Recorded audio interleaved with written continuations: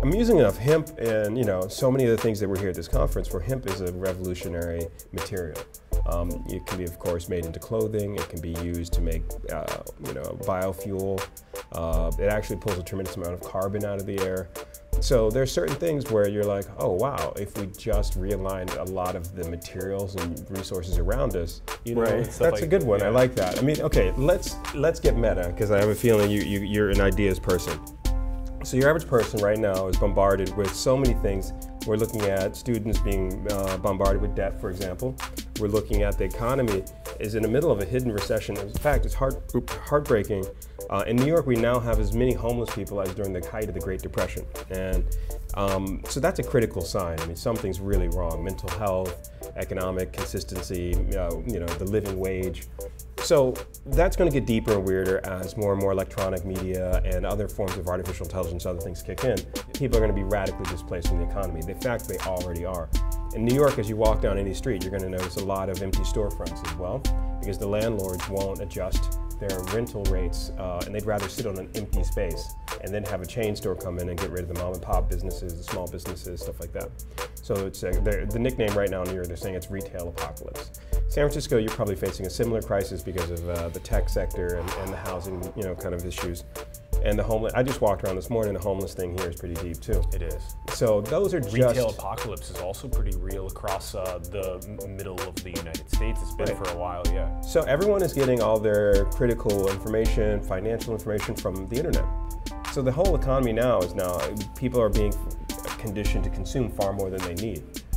And things like that, like hyper-advertising, hyper-consumerism. Yeah. So these are things that... Versus creation. Right, and creating, it's like... is meaningful. Right, it gives people, like you said, the dignity of work, the dignity of a sense of engagement. Someone's opinion may contradict yours. Where's my friend Alan? It's all about your perspective. Who are we, and what is the nature of this reality? 5, 4, 3, 2, 1.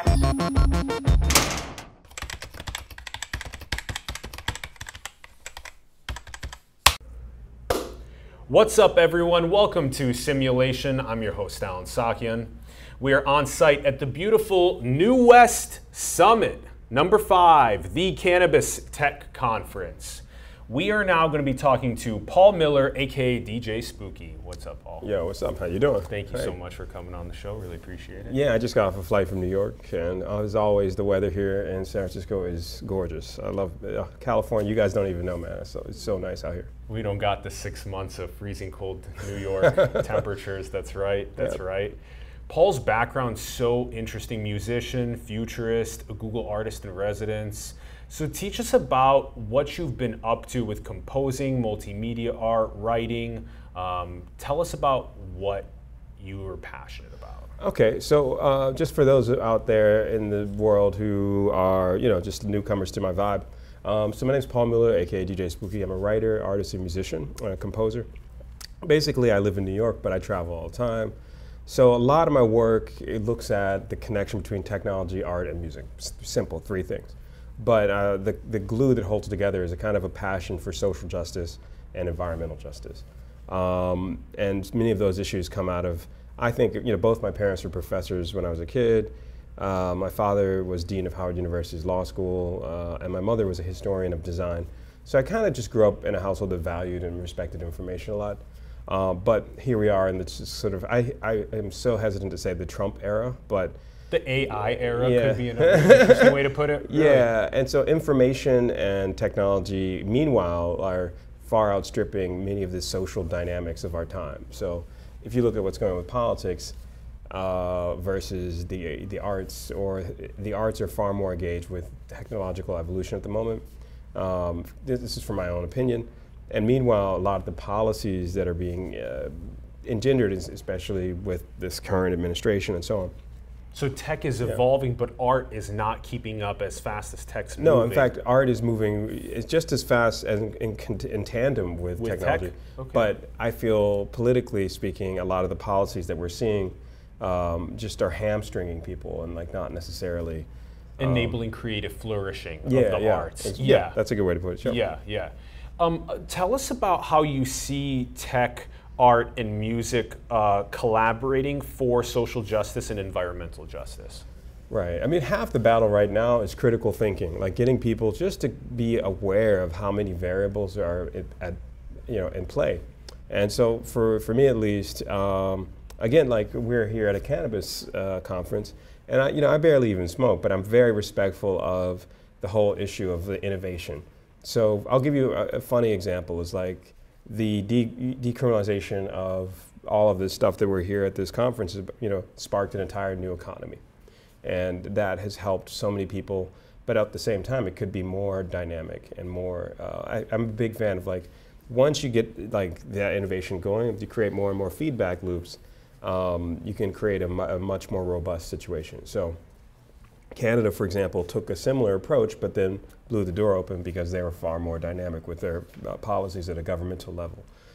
Your average American entrepreneur is burdened with a tremendous amount of ambiguity. I mean, Jeff Sessions, the guy who's the former Attorney General, created a nightmare because he personally just, I don't know what again, these people they're crazy. You just straight up crazy.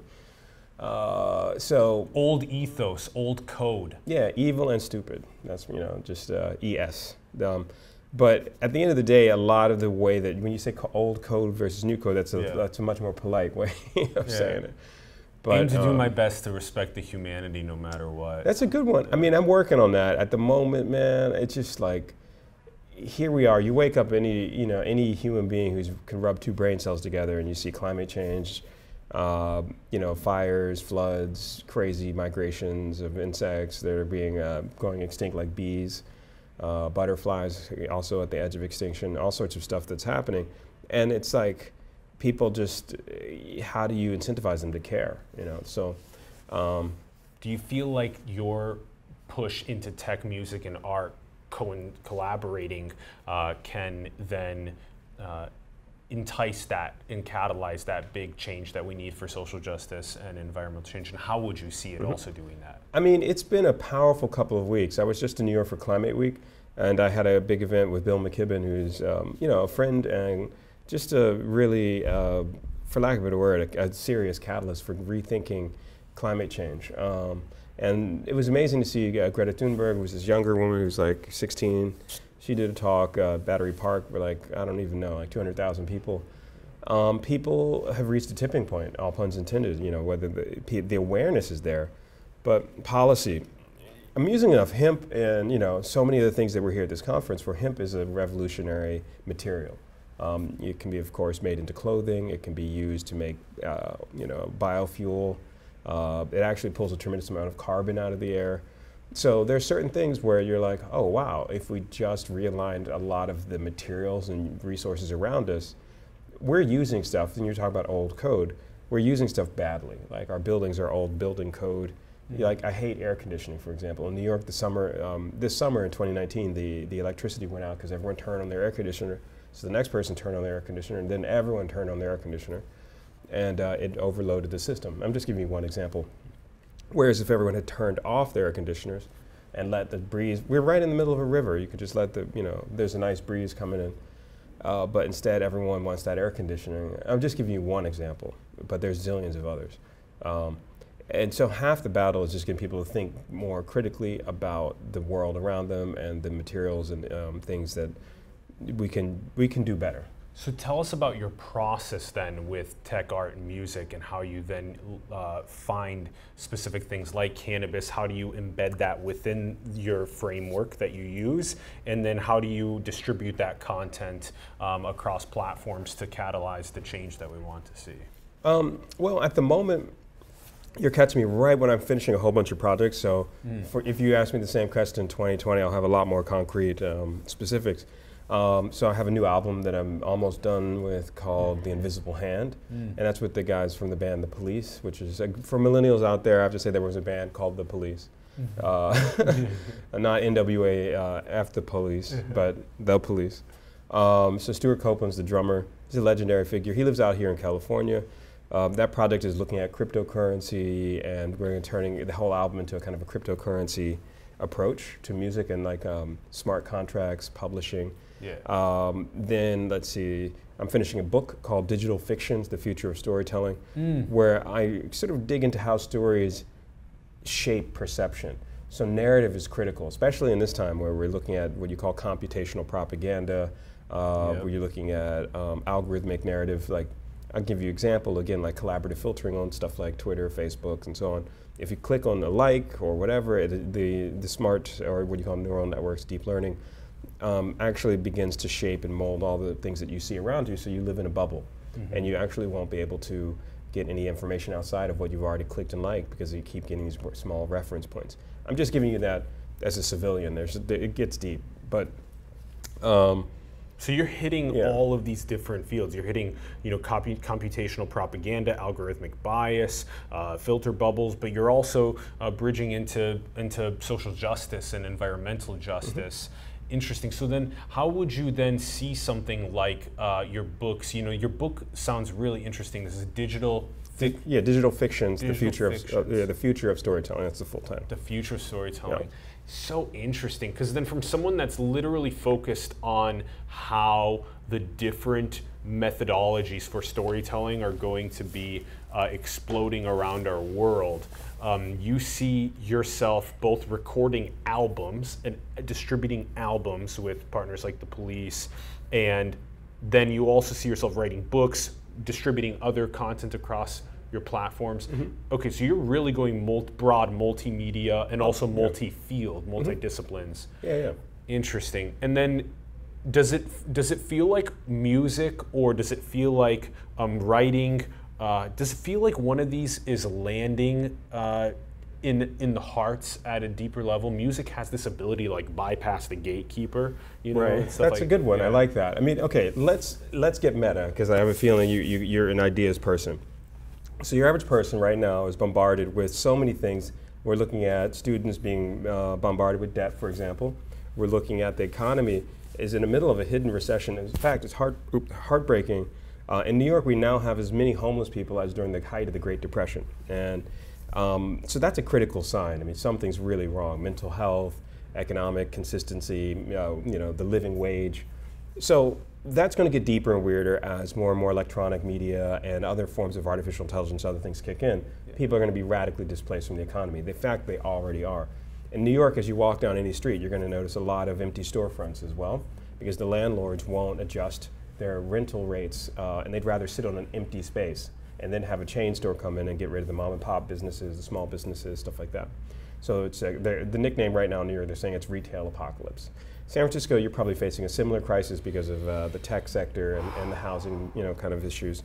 And the homeless, I just walked around this morning, the homeless thing here is pretty deep too. It is. So those are Retail apocalypse is also pretty real across the middle of the United States. It's been for a while, yeah. So everyone is getting all their critical information, financial information from the internet. So and that means... And just quickly, also, this is also similar for other countries around the world where Alibaba is doing the distribution too, right? So this is happening all over the place. So there's people that will need to find some sort of dignity and humanity and meaning in life when their work is displaced by the artificial intelligence. Right. And so that's almost a foretold conclusion. I mean, I think we are looking at a radical shift of the economy. And so my book, Digital Fictions, I usually publish with MIT, so for those out there, Massachusetts Institute of Technology, it's one of the best tech schools in the country. But this one I'm doing with Duke University Press. And again, I'm not finished with it yet, because this landscape keeps changing. Every couple weeks there's new developments and evolution. Like the other day, I'm going to pivot back to what we were just talking about, but so when you look at the economics of like the last couple centuries, it's been the basic production of physical goods and the idea of scarcity. But if we circle back to the 21st century, we're now moving more and more into an attention economy. And so influencers, all sorts of people are making millions of dollars off of clicks and likes. In fact, billions. I mean, so the eerie thing about physical goods versus perceptual goods, I mean, literally economists call it perceptual goods, like how many clicks, likes, and so on. I mean, if you look at Facebook, if you look at all the major, the Furious Five, as we call it, in hip hop, it's I use the term the Furious Five because it's Grandmaster Flash and the Furious Five, but Fang is another one. Right. So you got Microsoft, Amazon, Facebook, Apple, etc., Google. So, so all of that is not necessarily. That's a deep concentration of wealth, and so we're now, I think, just facing the notion of a critical transition. Part of that has to do with the creative economy, which means this, narrative storytelling, new methods of, podcasts are huge right now, Yeah, they are. everything. So all of those are people coming into a better sense of consciousness. That's my own take, and I'm writing a book about this, I'm doing all this research. On the other end of the spectrum, you have the political system that thrives on ignorance. And so because of that, like Trump is a perfect example, they've thrown up this huge radioactive smokescreen around Trump policies. Like hemp should have been legalized decades ago, realistically. And it's a great material. Or never illegal in the Yeah, first never, place. right. Yeah. Yeah. Always used as a tool for spiritual ascension, across all different And even the first colleges. American flags are made from hemp. I mean, if you want to go back to deep old school, if you look at any of the first, flags of the 13 colonies, they were made from hemp. So I chuckle about that because here we are in the 21st century. So we're facing a crisis of climate because we're going to be seeing much more climate refugees. If you look at the Mediterranean, if you look at what's going on in the south of America right now, all those states are going to be hammered with storms, like a lot more. And then, of course, global warming with the ice sheets, Antarctica. All this has to turn to how people tell themselves the story when they wake up in the morning. Yes. And so, amusingly enough, people are calling this era the Anthropocene era. Yes, So yes. the human impact on our planet is unquestionably changing things. Climate change is man-made. By far, humans are the greatest impact factor, the greatest variable on the trajectory of the planet now. Right. Yeah. So the Anthropocene era means it's about people. So I'm just kind of riffing on that with you for a second because I'm fascinated with, we can all change. I mean, we could wake up tomorrow, and there's a very famous phrase from Adam Smith, who's generally considered to be the godfather of liberal economic theory, where he says all money is an illusion.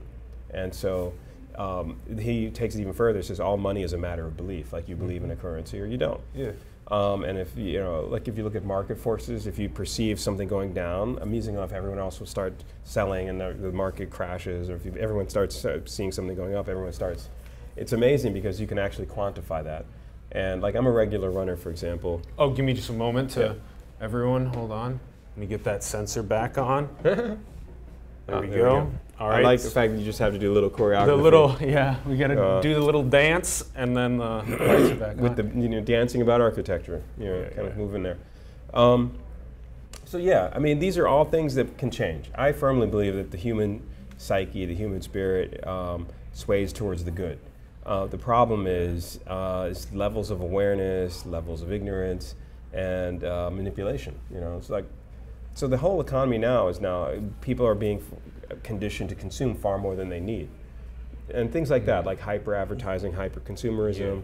So these are things that Versus creation. right, and creating, it's like Is meaningful. right, and gives people, like you said, the dignity of work, the dignity of a sense of engagement. So as we move further into the 21st century, these are things that's on my mind right now. And as we're at a Canvas convention, it's kind of cool to see a lot of people innovating and trying to come up with new approaches. So I've been walking around a little bit and just get a sense of what's happening. It sounds like if maybe, correct me if I'm wrong, this biggest principled takeaway is a fire in the morning, every morning, that can bring great value to yourself, to your family, to your community, to the world.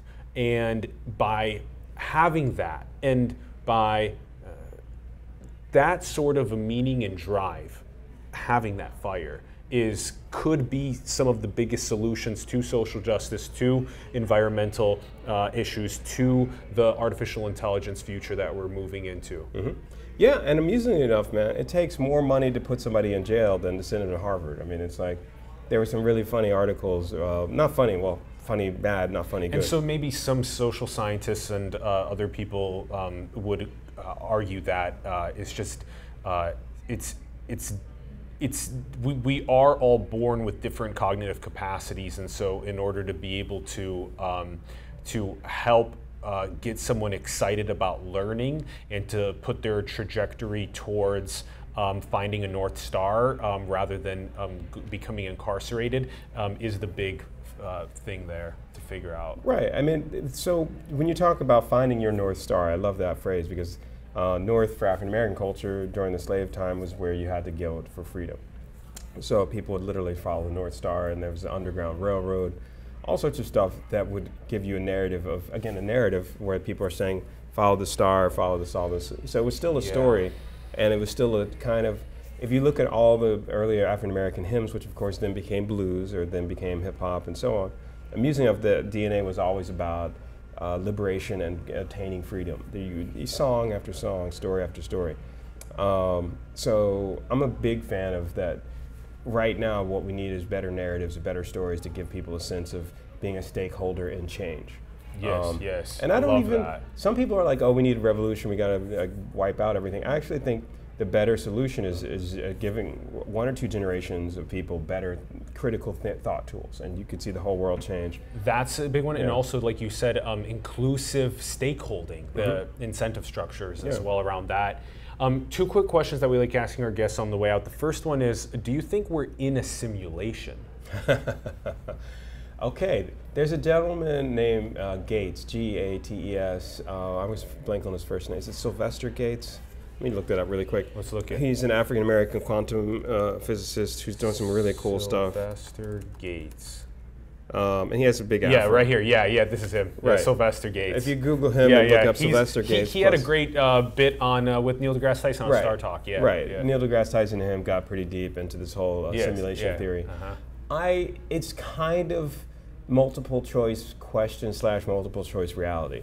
And there's a lot of quantum physics that's built into human perception. Totally. So if you perceive something, you change it. And there's a lot of theories around what you call Schrodinger's paradox or the Heisenberg uncertainty principle. Again, my music of both parents on both sides were professors, and my grandfather taught a little bit of quantum physics and quantum chemistry and other stuff. So we had this kind of dinner table conversation.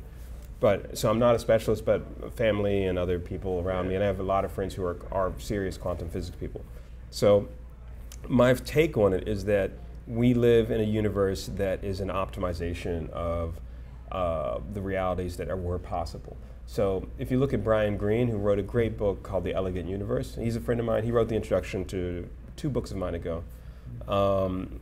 He has a theory that there's multiple universes, and the ones that we inhabit are infinite, but the fact that we perceive them has drawn them out of probability into manifesting our current situation. So the infinite possibility at every thought, which is kind of like mind-boggling. I love that. And he's written a whole series of books. He's at Columbia University. Look him up, Brian Greene, great guy.